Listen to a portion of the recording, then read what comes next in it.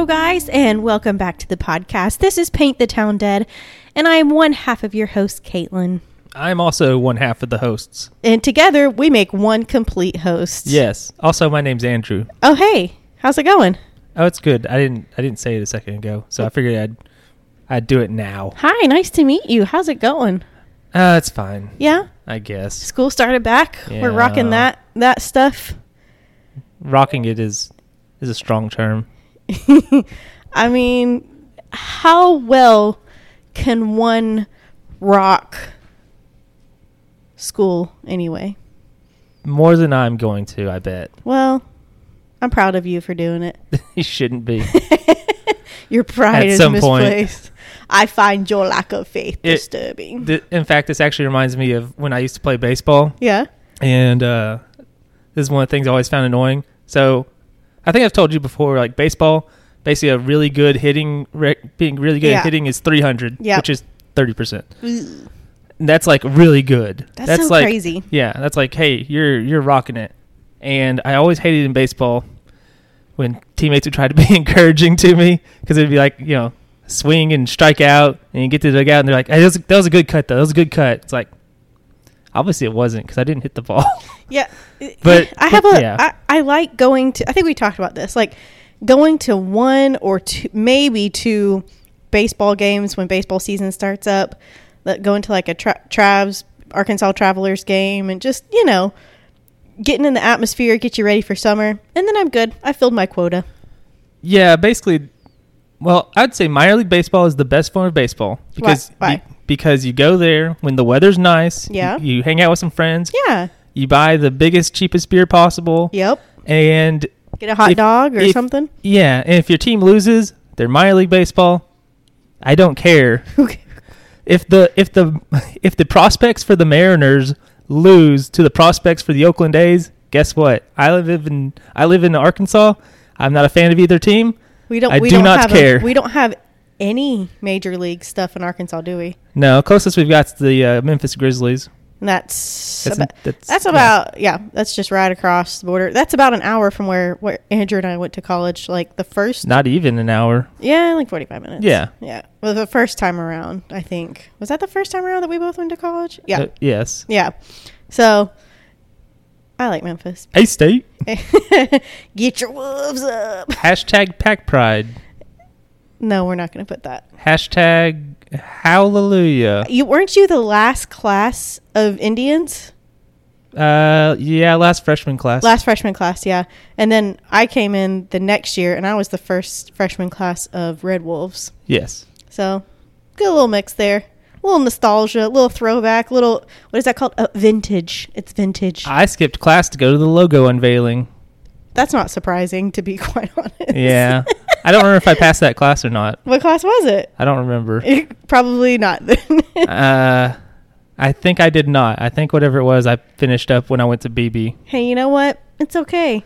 We've already talked about my journey to get where I'm at, and oh man, I can't wait for that day. Yeah. To get that diploma. Feels like your journey has an end point, though. Yeah. Well, yours technically does too. We just don't. It's just a crash and burn explosion. Mine's is that what you mean? It's been some turbulence, but it's going to be a gentle landing. Yours just going to. Yeah, see, mine. No, it's not. Mine wasn't turbulence. It's the engines are shutting off. A wing has fallen off. Yeah, there's a gremlin out there, and I'm William Shatner staring at it, and nobody believes me, and it's about to come crashing down. Twilight Zone. I get your reference. Whereas, like, yours is turbulence. I believe there's never been a plane fall out of the sky due to turbulence. So. Is that a fact? I'm pretty sure that's a fact. You're about to Google it, aren't you? Let me tell you about the most terrifying plane experience I had, okay? So I went to Ireland. Was it last year? Yeah, it was last year. Went to Ireland. It was awesome. Highly recommend that wonderful, wonderful country. But the flight there, fine. Great. It was perfect. 8 hours. Had a little Xanax on board. I was fine. The flight back, not so great. Child screaming probably 6 out of the 8 hours behind me, and it was awful. And the Xanax just wasn't working as well as it did the first flight. And then we hit like a pocket, and the plane just went from like normal flight, normal, just going along, and it dropped hundreds of feet, and my stomach came up into my throat, and I was like, oh my God, this is it. This is how we're going to die. I'm dying in a plane. Today's the day I die. And then it just kept having bad turbulence for about 20 minutes or so. Finally, the captain got on and was like, hey guys, we're experiencing a little turbulence here. I was like, that is not a little turbulence. That was terrifying. Why did you not get on the speaker 20 minutes ago? He's like, I've been through worse. And I was like, I haven't. That was awful. I was like, any moment now, the oxygen mask are going to fall out of the thing, and I'm going to be just, oh my gosh. I was gripping death grip on the seat. It was terrible. Tell me what you found. I see your face. So it would appear that modern day aircraft do not have this issue, but there were some early aircraft because they weren't totally sure how to deal with stuff. Right. But modern day aircraft are built to withstand basically any turbulence. That's cool. And a lot of the issues caused by major turbulence were caused by running into storms. And modern aircraft have like radar and all this stuff, so they can just avoid that if it's going to be potentially bad. Can they go above the storms? I don't know how all that works. Probably not. Your average aircraft probably can't. But if you're flying like a military surveillance craft, they can withstand all the. You can do cool stuff like that. Yeah. Okay. Couple housekeeping things we need to talk about. We have concluded. I have concluded. I don't know if Andrew was involved in this conclusion. It is Fouke. Literally everybody I know that's lived in Arkansas for the majority or all of their lives, and the consensus was Fouke. Yeah, I started to do research. I found something that was like about a high school game. Oh yeah, and they said Fouke. So I was like, that's right then. Yeah, I don't know. Okay. So there is. We'll talk about this in a minute. Let's see. Hopefully Fouke is correct, because I'm pretty sure we're going to say it multiple times in this episode. Fouke? Yeah. Yeah. Well, we'll say it a couple, which is why we talked about it last week. Also, found a little bit, you know how we were talking last week about sewage? Septic tanks. My hairdresser, she listens to our podcast. Hey Leah, thank you. She lives kind of out in the country. You know, I said my parents kind of live out in the country and have a septic tank. Yeah. She as well has a septic tank. And then she said she started to get worried listening to our podcast. Was like, am I supposed to be getting this pumped? And so here's what she found out. She said we're both kind of correct, because like what it is, a septic tank is buried under the ground, like pretty deep under the ground. And it's quite large, and it has these like pipes, a couple pipes coming off of it. And essentially this sewage just kind of like seeps into the ground, underneath the ground. Cool. And that's it. But if something clogs up those pipes, then it will back up, and you do have to dig up and get into the septic tank and get it pumped out. So we were both kind of right. Okay. So, and that's why I think, as awful as it is, going to talk about last week, Bridget Sellers, her awful murder, and her uncle that did it. You said they found small bones. Generally small bones. Yes. But the conclusion they said was that they believe he went out and opened like the lid to it. But you have to dig like feet. There's not just like a lid. It's feet and feet and feet under the ground. Like it's so far under the ground. Well, maybe his wasn't that far under the ground if it was. Well, he didn't do it right. I bet it was stanky. If they were able to get into it so easily too. Well, they probably had to dig up some backhoes and stuff, because somebody was like, it's in the septic tank. But I bet what happened was that the small bones that could be flushed, like unfortunately fingers and things like that, he flushed them down the toilet, which is disgusting and awful. Don't condone it. It's disgusting. And I bet the large bones that could not fit down the toilet or down a drain of some sort, I bet that they were burned somewhere on the property or crushed. Because he lived on a farm or something, didn't he? Or he lived in it was fairly isolated. Yeah. Yeah. If there's a septic tank, it's fairly isolated. So. Yeah, I think that's typically true. Yeah. So anyway, that we're both right. That's the takeaway from that. All right. So a little bit of dropping a little knowledge, little Arkansas and septic tank knowledge to start off with. Yeah. Yeah. Somebody had to know. And it wasn't really me. It wasn't me. So thanks, people, for doing the research for us. Anyway, okay, Andrew, do you want to talk about this week's episode? Yes. Mostly I want you to talk about it, though. Okay, I will talk about this week's episode.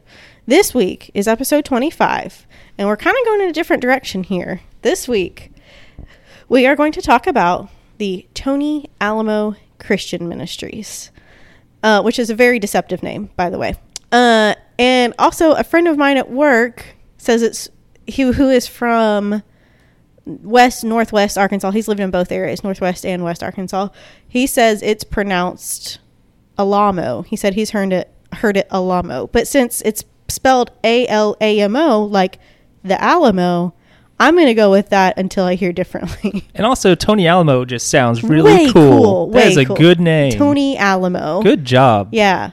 But That's not maybe really. the only thing I praise him for. That's We'll the only see. good thing. That's it. That's But- the only good thing. But that's a good name. Yeah. So, anyways, Tony Alamo, however it's pronounced, we're going to talk about that. And there's actually an episode of I Survived, season 3, episode 19 of I Survived, which is just a totally crazy show. Jennifer Schuett was on that show, which we talked about a few episodes back. Anyways, you'll understand when I finish it why there was a woman featured on that show that was a part of I this. think they should change the name of that show. What?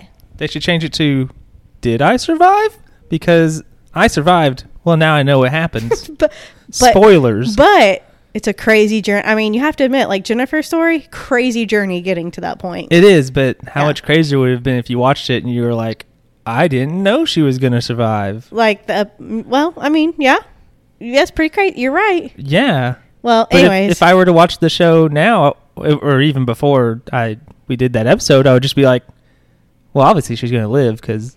but that's Whoa. good. You're going into the show with a positive spin. Whereas, like, if you're watching like Forensic Files, Cold Case Files, or something like that, Dateline, it's like, is there gonna be a good spin to this? Whereas you're going to Usually I no. Survived, I Survived. It's like there's gonna be a good spin to this.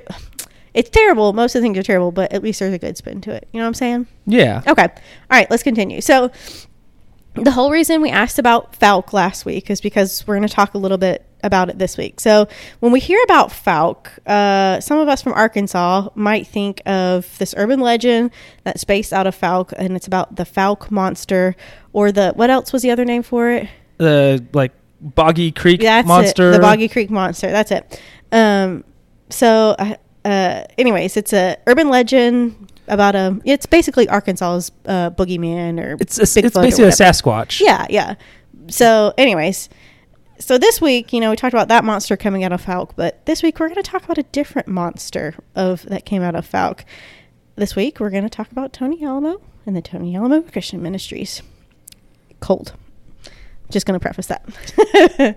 Okay, so the beginnings of this. And a note here, some of the stuff about Tony Alamo's beginnings come from Tony Alamo himself, and any cult leader, you have to take what they say about their biography, their autobiography, with a grain of salt. I mean, a lot of it is very puffed up and just not true. So take some of this with a grain of salt. Anyway, Tony Alamo was born into a Jewish family on September 20th, 1934, as Bernie Lazar Hoffman in Joplin, Missouri.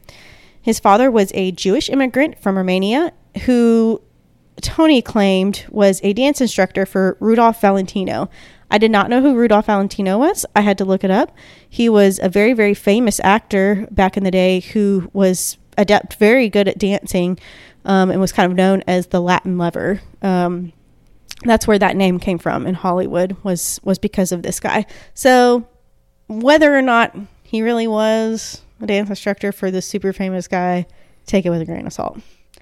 But Hoffman found his way to LA in the 1960s, claiming to be a music promoter. He would perform as a Hollywood pop singer under the pseudonyms Mark Hoffman or Marcus. I don't know if it's Abad, Abed. I don't know what he was trying to go for there. So I don't know.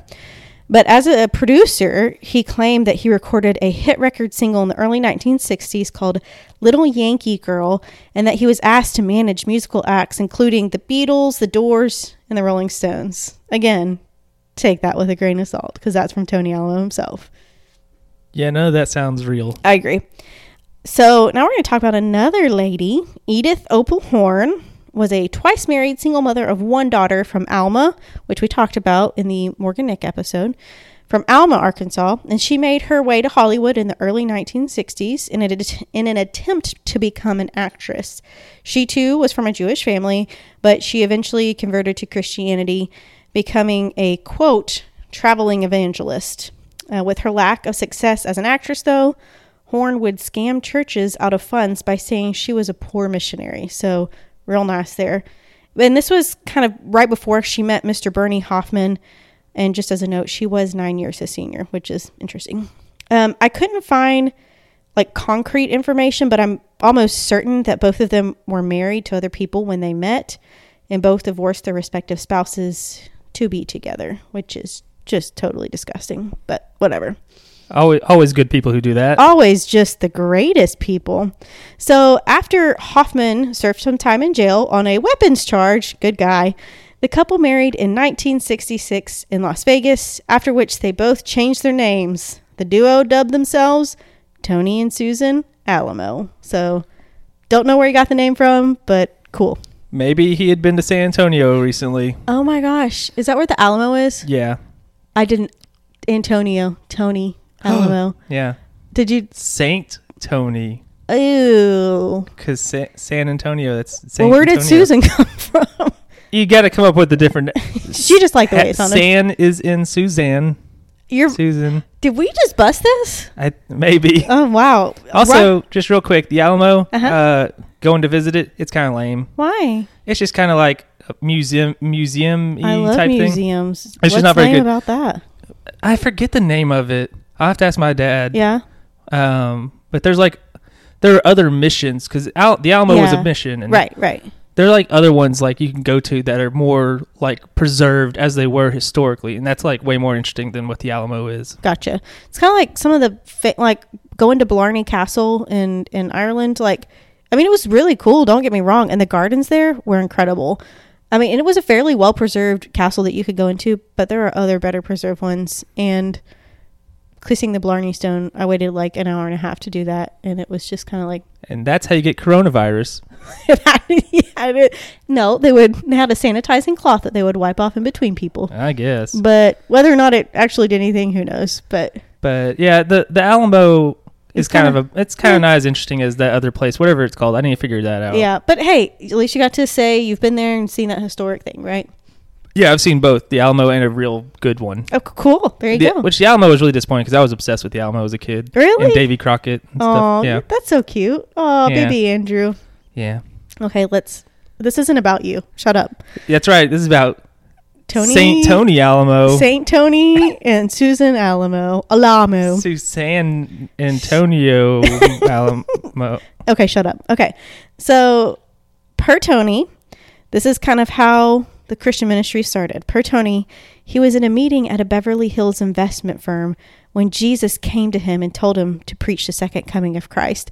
And at this point, he said he was still Jewish, and then he had a radical like epiphany at that point, and he switched to Christianity. So who knows? With this revelation, Susan and Tony founded the Music Square Church and began a Hollywood street ministry, passing out religious tracts and focusing their preaching to sex workers, drug addicts, and alcoholics. And their ministry was a part of the Jesus People movement of the 1960s and 70s, which a lot of cults were birthed from that movement. And it was part of the counterculture of people proclaiming spiritual transformation and an allegiance to Jesus. And yeah, like I said, a lot of cults came from this. It was a big deal. If you know anything about cults or heard anything about it, then a lot of them came from here. So to recruit new members, young members, this is a classic technique that a lot of cults used at the time. To recruit new members, young members would go on the streets, inviting people to church evening services in Agua Dulce, which is an area about 45 miles outside of LA. And the people that were there would be given free meals, and many would stay to become lay members because there was like a Bible service with the meals and stuff like that. So they would just stay.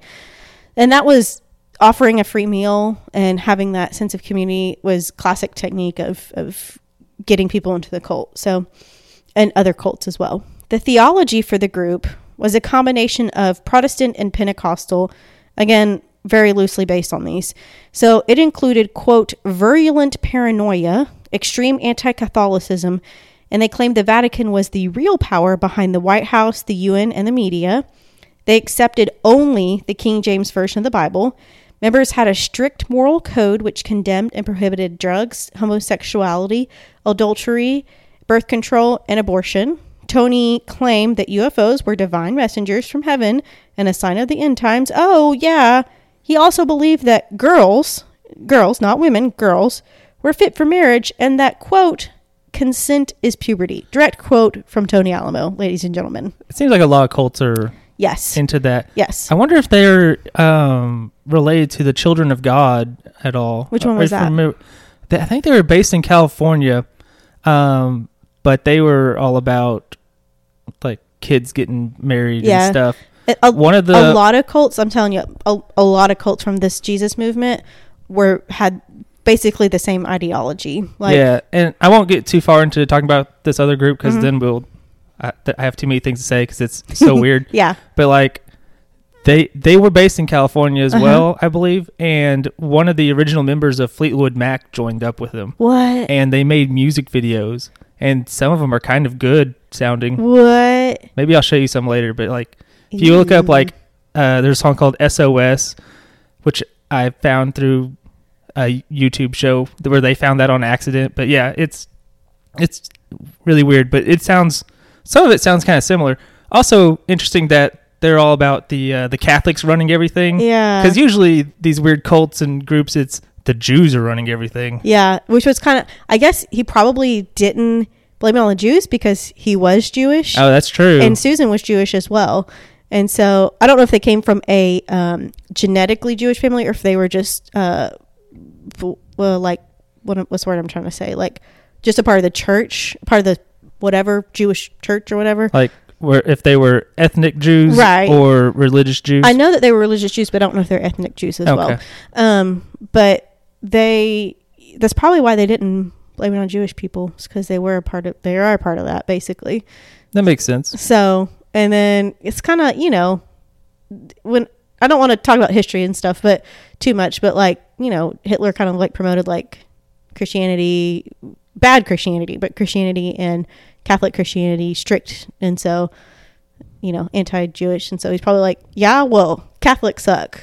So it could be. I don't know. This is just all speculation. I know nothing. Anyway, so consent is puberty, disgusting. So communal living was pretty much a must of the group. Go figure. With this, many new buildings and businesses were bought up in Saugus, which is where that Agua Dulce was. So in Saugus. So you know where this is going with all these buildings being bought up and businesses? A compound was formed. So members lived there and worked at businesses owned by Tony. And with this, Tony basically had free labor, especially since his members had to take a vow of poverty, pretty much giving away all their materials and giving Tony all their money. Like it was so bad that while the empire seemed to be outwardly growing, some members had to scavenge for food in dumpsters and were told they could only flush the toilet every third day. But hey, for giving up all your material goods, Papa Tony would take care of your young ones and provide them a free, indoctrinated education all the way through high school. So, thanks, Papa. I feel like waiting 3 days is a problem. Disgusting. Not just disgusting, but like, if you had to have multiple issues, yeah. And that's going to make it worse than if you had just flushed it every time, I feel like. Well, he would like choose who could marry who and who got more food than who and who got the better, that kind of thing. Very culty type stuff. So, yeah. You know what I mean? Okay, so in 1975, with their profits and empire expanding, the Alamos purchased land in Dyer, Arkansas, which is about 10 or 15 minutes from Alma. So it's in like northwest-ish Arkansas. And this is where the main branch of the Music Square Church was set up. Later, it would be dubbed the Holy Alamo Christian Church Consecrated, and then it would become the Tony Alamo Christian Ministries. And there's some legalities that happened that initiated the name changes, but it was very confusing. So just know that. Okay. So Tony spread his tentacles into nearby Alma and ended up owning 29 businesses in the town, which is not a big town. So Some of these businesses included grocery stores, clothing stores, Western wear stores, a school, and a drug rehab, which is very weird. And again, these places were staffed with members who were essentially poverty-stricken and working for free, which, I don't know, kind of sounds like slavery to me. But anyway, interestingly, this is an interesting fact. One of the business endeavors that they undertook was decorating and altering denim jackets and airbrushing them with bright, colorful designs. And many celebrities were seen wearing these jackets, including Michael Jackson, who can be seen wearing one on the cover of his Bad album. And I looked it up and I was like, wow, that's weird. It's pretty blinged out. Yeah. That is weird. And also, I wonder how much he knew about who they were. I don't know. I know Considering Elvis. what we know. Elvis had one of these jackets as well. So I don't know. Maybe Tony was more connected than we thought. Well, he did. He was in L.A. Yeah. So I really don't know. Though I just wonder with, considering what we know now about Michael Jackson. Yeah. What did he know more about what this group was about, or was it just coincidence? I don't know. Speculation and reasoning, might lead you to believe that he probably knew more. Michael did because, well, we'll talk about it. But also, Tony had one of Nashville's largest country and Western clothing store, Nashville, Tennessee, because there's a Nashville, Arkansas. With his continued success, Tony opened new branches in Nashville, Chicago, Brooklyn, and Miami Beach. So he went to all the cool places. So amidst the growing empire, tragedy would strike the Alamos. Susan was diagnosed with breast cancer and died April 8th of 1982 in Tulsa, Oklahoma. And this sent, Tony was already kind of in a bit of hot water at this point, but this event sent Tony into a spiral downwards. And he was, like I said, he was already treading a heavy path, but it got way worse. So Tony had this very strange belief that Susan would rise from the dead. So he kept her embalmed body on display for 6 months after her death at his Arkansas compound in Dyer in her wedding dress. And this was like in full view of members and everything. And they would constantly pray over her and her body, and just this weird belief that she was going to rise again. And that was freaking creepy. So after 6 months, and with some legal action pending against him, he finally placed her body in a mausoleum near their heart-shaped pool on the compound. So, it's pretty cool. In February 1991, Tony ordered his followers to vacate the compound before a federal raid and to take Susan's body with them. So they smashed the mausoleum and took her body with them, her casket. In 1995, a couple years later, a judge ordered Tony to return Susan's body after her estranged daughter filed suit. And so on July 23rd, 1998, after 3 years of legal battling, Tony and his followers finally brought Susan back to a funeral home in Crawford County, which is the same as Alma and Dyer. And he just dropped her body off in the casket outside the front door at night. It was weird. So Susan's daughter received her body and reinterred her mother about a month later in Tulsa. So there goes Susan. We're going to kind of go back and forth in time a little bit. So okay. First of all, yes. I don't know if this is going to be a spoiler for later. Tell me. Is Tony on drugs? Not that I know of. They didn't say anything about drugs. Just wanted to ask, because a lot of times these cult leaders, because they're having to do so much, they are hopped up on amphetamines all the time. It wouldn't surprise me if he was, but I also think he was just incredibly mentally unstable. Okay. Yeah, and I assume... Do you know of any... Did they have So he was talking about Second Coming of Christ and all that. Yeah. Was part of it that him and Susan would be there for that, I guess? I didn't ever say anything about that in the research I came to. Now, there is a documentary. I can't remember the name of it. There is a documentary that was on the Sundance Channel that goes pretty far in depth into this. Okay. I can't remember the name of it, but I know it was on the Sundance Channel. So they may talk more about that in there, but... Okay, I was just wondering, because I can't think of the name of it. There was another cult where, one of the people died, and... That was Heaven's Gate. Okay, yeah, and it was that wasn't supposed to happen based on everything we were saying. Yep. So we have to, reshuffle everything. It's so funny because when my friend that said it was called Alamo, Tony Alamo, we were talking about this. He said it was Heaven's Gate. No. But we did talk about Heaven's Gate a little bit and how that's exactly what I compared it to, because I was like, it's like Tony didn't, plan for, death. And so, Susan died, and it's just like he spiraled. And that's the same thing. Applewhite. Something Applewhite. Yeah. Is it Major Applewhite? No. That's a football coach. No, it's not him.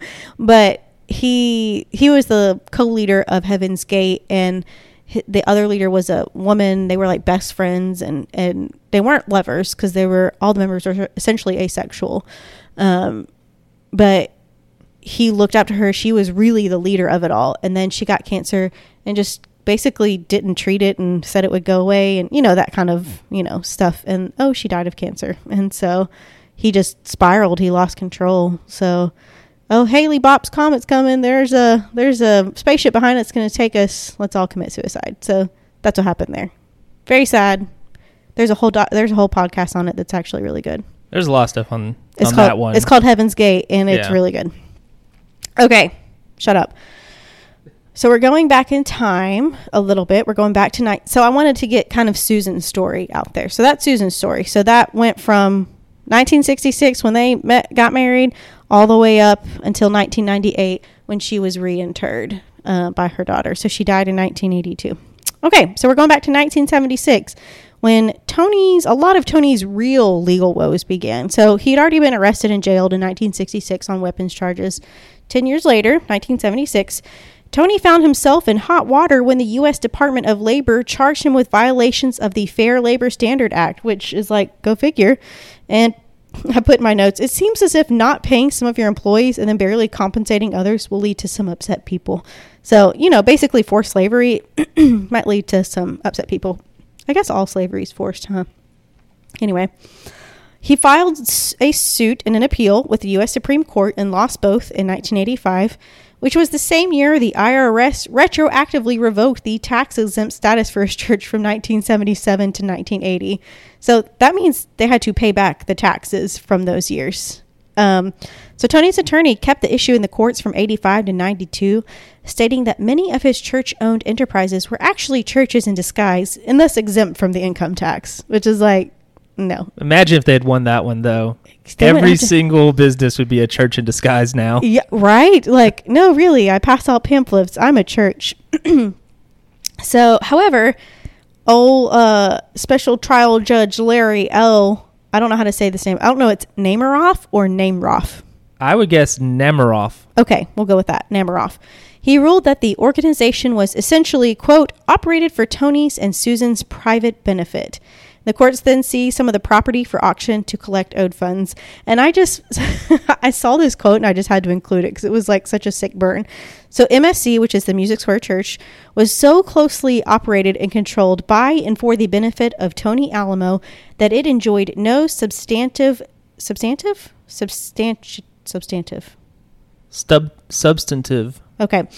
independent existence. That MSC was formed and operated by Tony Alamo for the principal purpose of willfully attempting to defeat or evade federal income tax, and that MSC was inseparable from Tony Alamo and failed to operate for exclusively charitable purposes. So it's like, yeah, you people suck.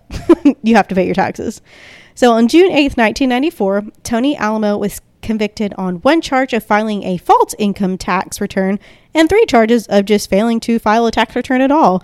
And during this trial, it came to light that the church had a total income of $9 million during the 3 years when he did not pay taxes. So he basically wasn't paying his employees, and he still was profiting $9 million, which is disgusting. That's not a church. That's not a church. The investigation also showed that he owed an additional $5 million to the workers he didn't pay, or basically didn't pay. So because of these blows, Tony filed for bankruptcy and all of the businesses related to the church collapsed.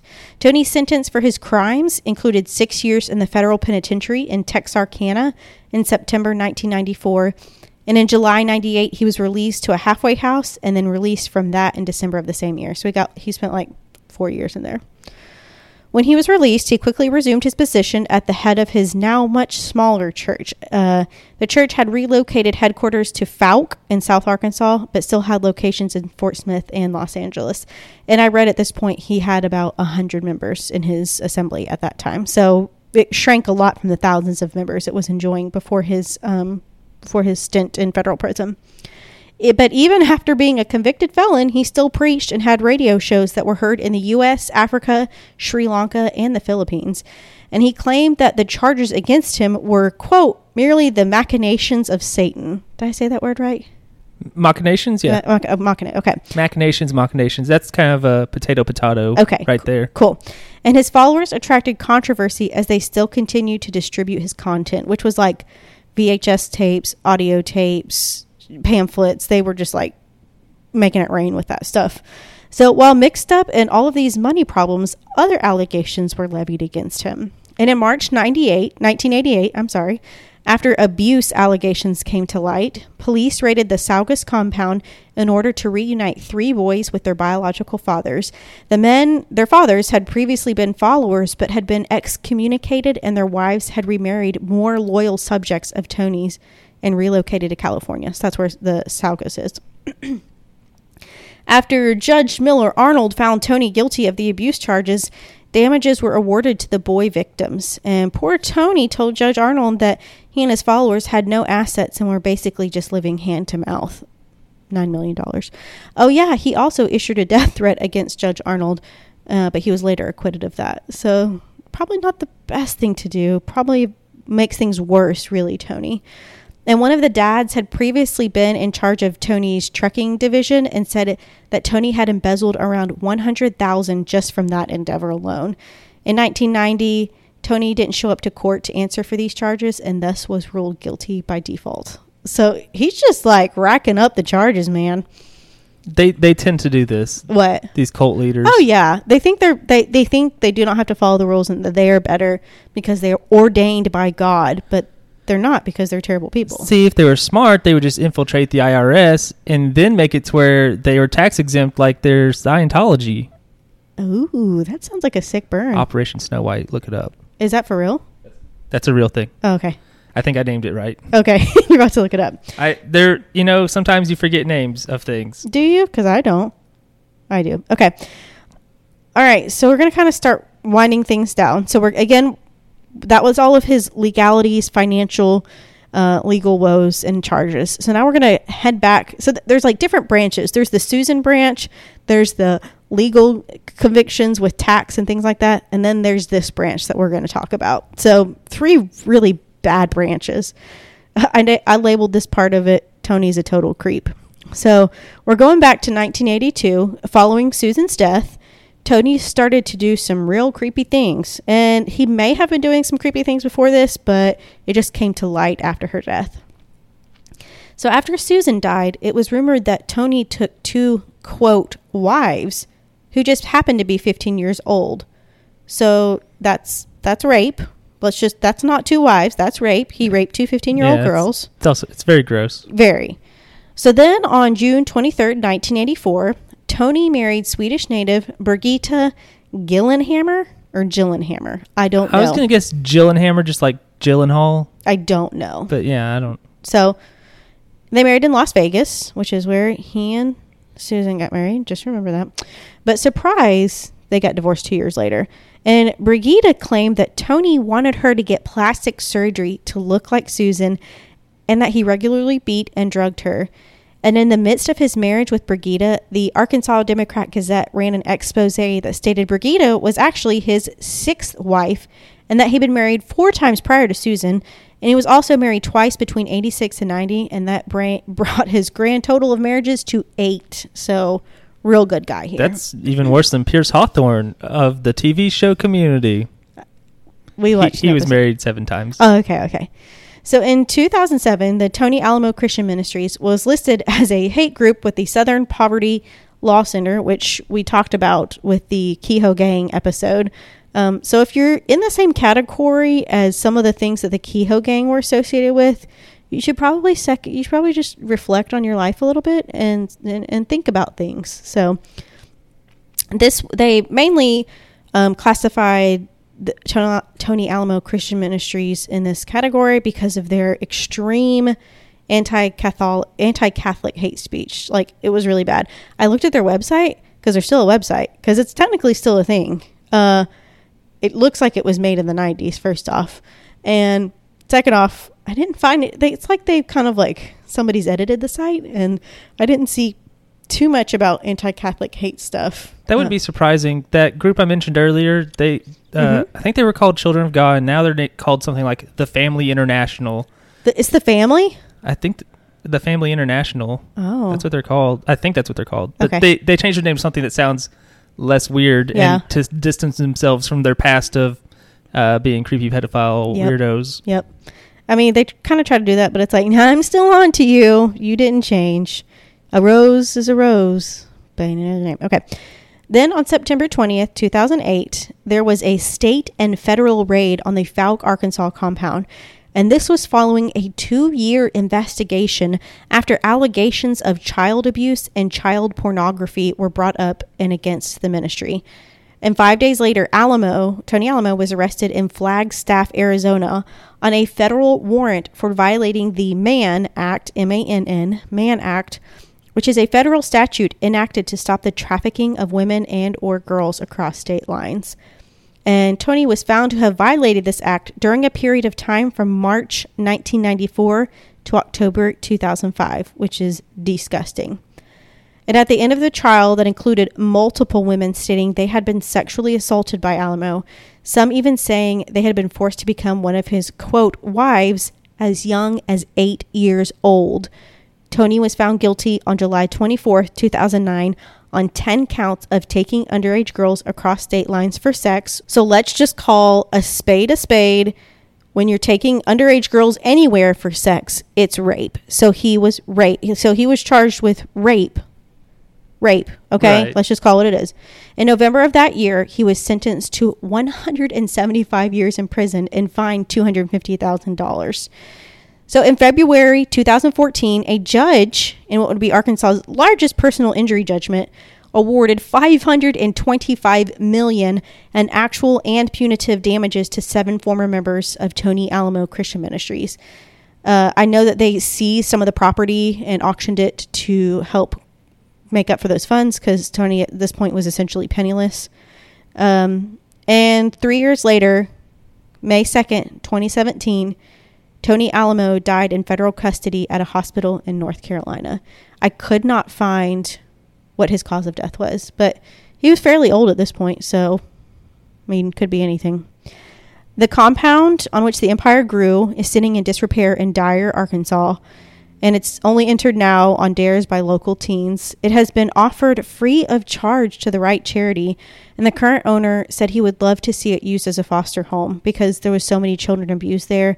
He wants to see it redone and made it as something great to help children out because it's a beautiful property. It's located on hundreds of acres and it's beautiful up in Northwest Arkansas. And he says it has about $500,000 of repair needed, but he says that building is free of charge to somebody who can fix it up because he said that there have been some charities that have said they can fix it up. He's let them in, and then the project, went defunct or whatever. So he said he just needs to know that they have funds right up front and it's theirs, and he won't charge them anything, which is really pretty awesome. He says it said when he bought the property that they hosted kind of like a gathering for ex-members and especially people that were children there, and to come and kind of, find themselves and heal from a troubled past. And there was a combination of good and bad memories there. So, one of the previous members said she had good memories of running around with children, building forts in the woods that were by it, swimming in the pool, having a good time being with other kids. But then there was beating. They beat the children until they bled. So awful memories. And so I think it's awesome that he was saying it's free and he wants to see it a foster home for kids. Yeah. So, and just to say this, the current owner has never been affiliated or been a part of Tony Alamo Christian Ministries cult. And that's the disgusting story of Tony Alamo. So Ministry. I just went to their website. Yes. I've got some stuff here. Tell me. First of all, one of the first things that shows up, it says it's a video. It's Yep. called The Pope's Secrets. Don't know what's going on there. Well, you can kind of guess what the deal is. Yeah. Probably there's similar another to one. Michael Jackson's and Tony Alamo's secrets. Maybe. There's one that says Bill Clinton, the Pope, and I. Evil international Roman Catholic government agents are claiming to be United States of America government agents. What is this? Let's see if there's... So yeah, Pope Secrets. Video of the Pope Secrets. Government subversion. The truth about Tony Alamo. Ugh. Let's see here. There's a link that says UFO literature. Oh my gosh. This is from the mind of a very mentally deranged person. Also, they have a whole photo gallery of like celebrities wearing jackets he wore. Like I saw Miley Cyrus, Alicia Keys, Burt Reynolds. Do you think they were actually theirs? Because at that point, I don't know. By the time Dolly Parton. Yes, it said that a lot of country and western singers did don their apparel. But here's the thing: if the ministry is essentially defunct and that part of their business is defunct, people like Alicia Keys and Miley Cyrus would be too young for that. I don't know. One of them was like who was it? One of them had like a jacket that was like it was Barbie themed. Weird. Let me see if I can figure out who that was again. Okay. Nicki Minaj wore that one. Oh, weird. Also, I found there's one of a wrestler named the Honky Tonk Man. He's like an Elvis ripoff. Oh, God. And also there's a picture of Tony Alamo just hanging out with Hulk Hogan. Weird. It's just like a picture of them shaking hands. So it's probably like just a photo op. Right, and Hogan yeah. probably has no idea who that guy was. No, not at all. Especially these days, because I'm pretty sure his brain is full of CTE. just Probably. listening to Hogan talk these days. Oh, that's kind of sad. Yeah. Hey, I need to state my sources because I use a lot of their content to make up the story. Encyclopedia of Arkansas had a lot of really good stuff. ArkansasOnline.com. That's where they talked about the mansion, the compound, and its state currently. New York Times ran an article whenever Tony Alamo passed away about his life, and then Wikipedia had some really good stuff. So that was corroborated from other sources that I saw too. So there you go. You're still looking at the website, aren't you? I'm just going through the photo album of people. A lot of these people I don't know who they are anymore. Oh, why? I just don't recognize them. Okay. It's just like people who I'm like, I don't know who that is. Here's one with Don King, and he's hanging out with Donald Trump. Ew. Yeah. I mean, I have no political opinion. Ted Nugent.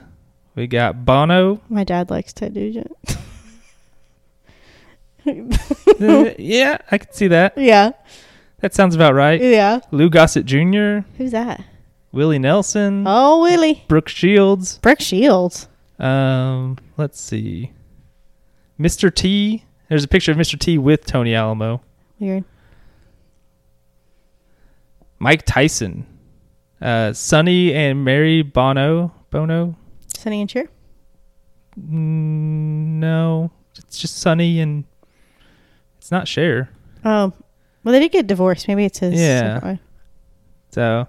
Also, there's one with whoever the mayor of Las Vegas was at whenever this picture was taken. Ew. It literally just says Tony and Mayor of Vegas. It doesn't even have his name. I want you to describe to everybody what Tony Alamo looks like.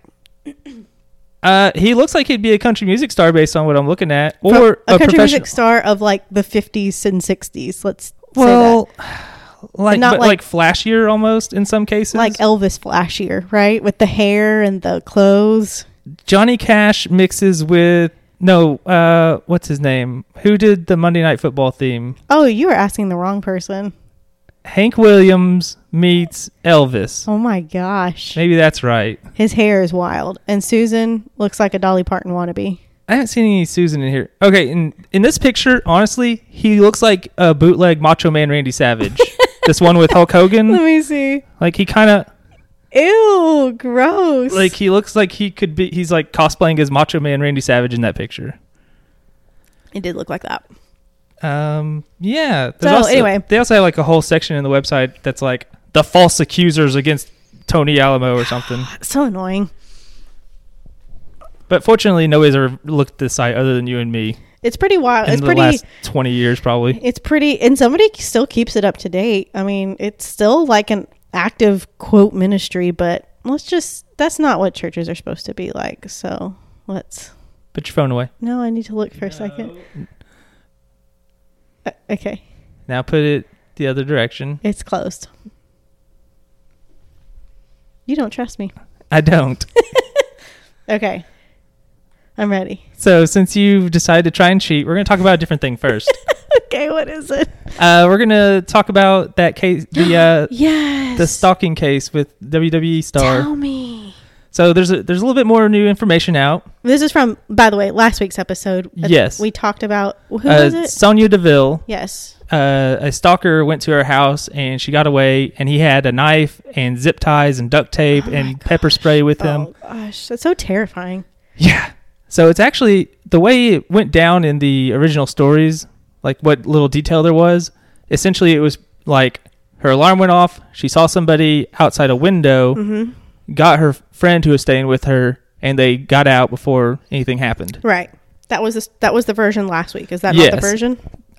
It's similar, but we have more detail because we actually have like her statements. Because before it was just the police. Right. And in fact, the original newspaper statement was like, always referred to her as the homeowner and the guest. Yes, it was like the homeowner and the guest, and it was like the homeowner is Daria Baronado, who happens to be this person in WWE, Sonya Deville. But for whatever reason, they didn't have the name officially released because they had only talked to the police at this point. Gotcha. So essentially, the alarm goes off, and she actually goes down to the patio to check the lock, which is where the alarm had gone off at. Oh. And that's when she sees the dude. Oh, God. Philip A. Thomas II. And she yells at him, like, what are you doing? What do you want? And she notices he's holding a knife and pepper spray and starts walking to her. Is she outside? I don't think she ever stepped all the way outside, but he was on the patio. Oh, in the screen, like a screened-in patio. Yeah, like he had cut through the screen. Right. And she yells at him, and he starts walking towards her, and that's when she's like, oh, he's not here to rob me. He's here to do something bad. Oh, my gosh. So she runs, and she goes to the room her friend is staying at. Her friend is another WWE star, actually. Her name is Mandy Rose. Uh-huh. They used to be like roommates back when they first started out and stuff. Like, they're best buddies. Okay. And she gets Mandy Rose, and she's like, there's a guy here. We got to go. Wow. So she like got into the house and was able to lock the door. No, like he followed her in. But it's a pretty big house. And apparently she sprinted real fast, and he thought that she had gone upstairs when she had not, which and she was watching on the security system. Whoa. And so that gave them just enough time that they were able to run out, get to the garage, and drive out and call 911. Wow. And as you know from last week, the police showed up, and he was still there, and he was just like, yeah, I was going to try and kidnap her and stuff. What the heck? He is out of touch with reality, too. Like, something's wrong. Yes. So after she finds out what this guy's name is, she typed his name into her Instagram account to look at messages. And he had sent her hundreds of messages dating back to March of 2019. And she wrote, the nature of the messages from this account were obsessive, suicidal, idolizing, saying, you are the only person I will ever love. Which is really weird. My God. Because she is a lesbian. And he seems to know that based on, because I looked at his Twitter, and there's a lot of like pro-LGBT but he can change stuff. her. But he can change her. Maybe. Like, I don't know. No. It's very strange. No. So it's like, what? Dude. That's really creepy. You're barking up the wrong tree here for so many reasons. Yeah. And here's the other thing. She found another account that was sending her messages that had no profile picture, but it was written very similarly, but was also disturbingly threatening, as she said. Oh, my gosh. The last message from that account was sent at like 12-something a.m. the night that he broke in. What? And it said, Look outside, baby, by your pool. I'm here. I'm going to kill that little B word you have inside with you. What? And there's like an earlier message she found where he said that he had found her home address. How? I mean, she's a public figure. I don't know. That's true.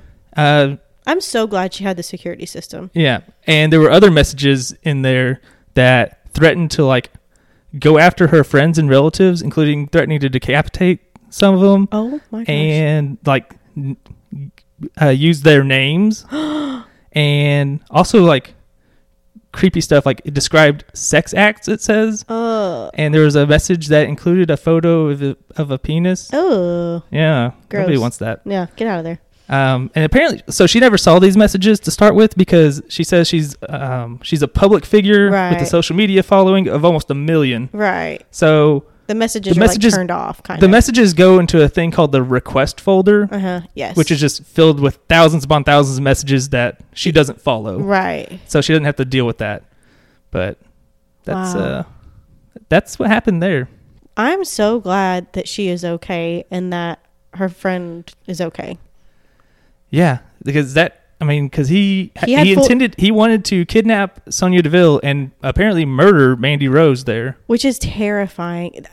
I know I've talked about this. Whenever the police came to my house in the middle of the night that one time, when I was house sitting for my parents, and they kind of live out in the middle of nowhere, and it was terrifying, and everything was fine. There was nothing wrong, but I still felt unsafe in that house because I had the overwhelming feeling. I heard a knock on the door in the middle of the night. I heard the doorbell ringing in the middle of the night. And it was just an overwhelming feeling of, I'm not okay. This is how I die. Like, somebody is coming here to kill me. And it wasn't. It was a police officer. Everything was fine. But that sense of that feeling still lingered. And I did not feel safe at all for a long time. And everything was fine. But it's still, so I can only imagine how she's feeling, like, and she had all the right security measures in place. She did all the right things, but I can only imagine how she's feeling, and I hope she's okay, and I hope her friend's okay. Yeah, I'm sure they were shaken up. Yeah, they're supposed to be wrestling tonight as we record this. I think they will, because I think honestly, sometimes what you want is you don't want to have to linger on stuff. Yeah. You want to get back out there. Yeah, they were both on SmackDown Friday promoting the match. Okay? They seem okay. They seem kind of okay. The way they worded the promo, Sonia's promo specifically, she they gave like a very vague reference of like, it's been a rough week. Oh, but which is also weird because she's the villain in this setup. Oh, maybe they'll make her the good guy now. Yeah, maybe they'll both be good guys now. Yeah, they're doing a hair versus hair match. I don't know what that means. It means the loser gets their hair shaved off. For real or fake? For real. What? It's a fairly common wrestling trope. For her? Or for not as much for women, but it does happen. They did it at a WrestleMania. Have long hair? They both have long hair, yes. Oh my gosh. Yeah. Will they donate it? I have no idea. I don't think you can donate colored hair. Is her hair colored? I don't think Sonia's is. If it is, it's like naturally they make it darker than it would be. Oh, okay. Also, they wear a lot of extensions in these women. That's true. In the wrestling. I saw one of them like came out during a match last night, actually. But yeah, so an extension. Yeah, that's funny. But so I assume they're still doing the match. I don't know. I'll watch later, either today or tomorrow. Tell me how it goes. I hope she's okay. Yeah. Anyway. So one case that I think that you and I need to talk about, or that we have been talking about, then we need to talk about on here, is that of Sydney Sutherland. She was a nurse from Northeast Arkansas, in the Newport area, which is where the Cummins prison is, which we've talked about before. I can't remember for who, but she went missing on Wednesday after she went for a jog, and very sadly, her body was found on Friday. They haven't released her body was sent for an autopsy to the state crime lab. Cause of death hasn't been released, but foul play is suspected. They did arrest somebody in connection with it, and they said he has confessed, and that is a 28-year-old from Jonesboro named Quake Llewellyn. I'm sorry, from Newport, named Quake Llewellyn. No criminal past from what I can tell. Can't confirm that for sure, but not from what I can tell. It was weird. Andrew sent me this article. He and his family were featured in, what was it, like 2016, 2017? 3 generations of farmers, which Northeast Arkansas is lots and lots and lots of farmland, flat farmland in the Delta area. So lots of farming families. And he came from 3 generations of family. It's just, there was a strong presence on social media to help, to help find Sydney. I'm glad that she was found, but I am not glad for how she was found in the state she was found, that it couldn't have a better ending for her family. Somebody told me that or I read somewhere that unfortunately when the search for her boyfriend's parents were the ones that found her. I cannot confirm if that's true, but I did read an article that said that.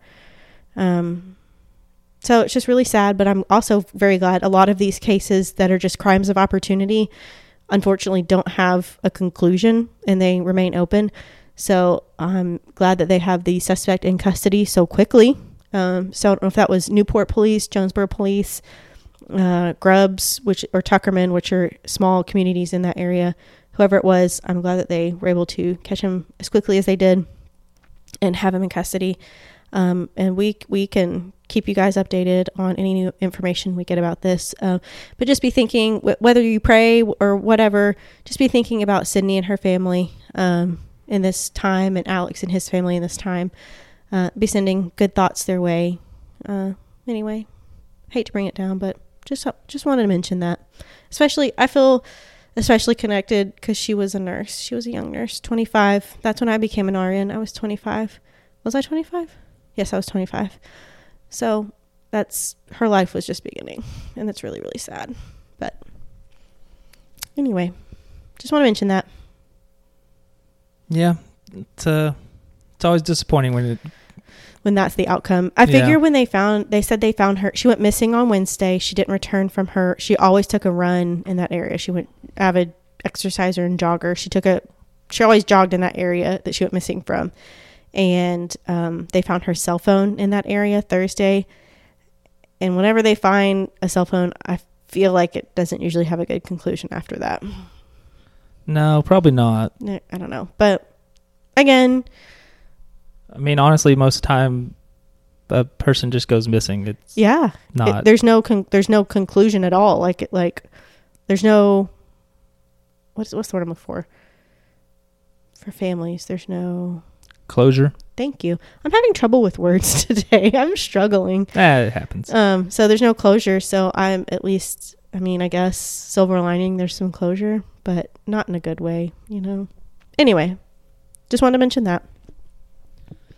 All right. So now we can do the worst part of my life. The Caitlin torture segment. Okay. Where Caitlin has to name, normally it's 10, we do 10 states. Uh-huh. And she has to name the capital. Uh-huh. We've gotten to the point where she only has 5 left. So what's up? See if I can get we're it. If we can knock this one out. Okay. Otherwise, it's going to be really embarrassing to come back to this with only like 1, 2 or so. Yeah. Okay. I'm ready. All right. We're going to kick this one off with Virginia. Richmond. There you go. You know what there's a college there, Richmond University or University of Richmond, whichever one. Uh-huh. You want to know what their mascot is? Tell me. Spiders. Why? I don't know. Why would anybody do that? Why would anybody do that? Would that be your least favorite team ever? The Richmond Spiders? I would never support them. I would probably attack the mascot with Raid. All right. If he wears a spider out. Does he wear a spider outfit? Probably. What is their mascot's name? I don't know. Why don't you know this? Because I don't know that much about the Richmond Spiders. They beat Arkansas State in the 90s at some point, I think. What? Wait, they beat Arkansas State? Yeah, we sucked real bad. Dang it, ASU. Come on. It was either late 90s or very early 2000s. I think it would have been late 90s. That's really sad. Okay. We lost to a lot of bad teams back then, like Nicholls State. And what is Nicholls State? It's a school in Louisiana somewhere. Okay. Don't look. Nothing. What you doing there? Nothing. Okay, keep going. Go. I feel like you're ruining the integrity of this. Go. What was the capital of Washington? Olympia. Capital of West Virginia. Charleston? All right. Capital of Wisconsin. Oh my gosh. Go to the next one. Pass. Capital of Wyoming. Cheyenne.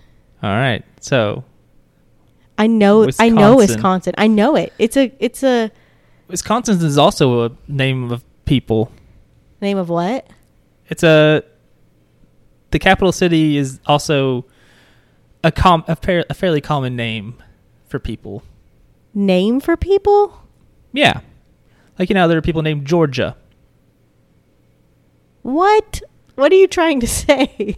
You know how some places are also the names of a person? Oh, like the name of a city or a state or a place. Sort of like Georgia is the name of a person. Oh. Like I just said. Or like other places. This is Wyoming? This is Wisconsin. Wisconsin. It is cheese. It's Munster. It's Swiss. No, cheddar. Is it cheddar? Is it cheddar? What are you doing? Why do you think it's cheese-based? Because it's Wisconsin. Yeah, but I don't think this is a type of cheese, as far as I know. Okay. Give me a clue. Wait. Hold on. This is so bad. It's so bad. Madison. There you go. You know how I remember? No. The Madison Scouts. I don't know what that is. Don't worry about it. Okay. All right. Well. Done with the Capitals. Get that garbage out of here. And then next week we're going to run through every single one and see how you do. I will fail. And also it would take a very long time. We'll see how you do. No, we probably won't do that. Okay, good. Thank God. So I guess what you looking at? Unless you have something else to talk about. No, still watching through The Office. It's getting to the good stuff. It's some good stuff. Also, I don't remember if I said I finished The Silent Wife. Yes, you did. Did I say that? Yeah. No, because I just finished it. Oh no, that's never mind. I was thinking of a different one. That I was listening to it. Silent Wife. It's a good title because that's how the wife should be, etc. We made that joke last week. Yes. You made that joke. I don't support it. We as a team made that joke. No, I did not.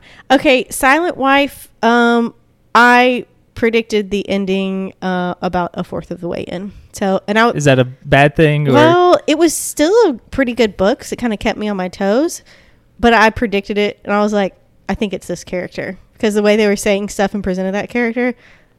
It was supposed to be like a big shock at the end, but I was like, man, I was hoping I'd be wrong. It'd be because the way they were laying it out, it could only be that character. So yeah, it's always tough. It was a pretty good story though, I guess. I don't know. I'm reading with my ears a new book that's not crime or mystery. It's called The Things We Cannot Say by Kelly Rimmer, and it's a World War II drama book. And so far, it's really good. Like, I'm going to cry. I will likely be bawling by the end of it because it is World War II and it is in Poland. So, Oh, is this going to be about, like, the Warsaw Ghetto and stuff? Is it going to be Jews getting murdered constantly? It's not in Warsaw. This is the family that it focuses on, and the girl, she's Christian. She is not Jewish. She's Catholic. But it is, there's a lot of Jewish people in the community, and the Polish people were just persecuted heavily anyway by the Germans, by the Nazis. So and also by the Russians, by everybody. Really, Polish people? Yeah, well, because like Hitler and Stalin had basically agreed to gang up on them. Yeah, they were going to carve up Poland together. Ugh, so and awful. And then they fought each other because Hitler decided he didn't like Russia either. So he's a jerk, big old jerk. Yeah. So hot take: Hitler and Stalin, bad people. If you ask me, bad people. I said what I said. Those are my hot takes.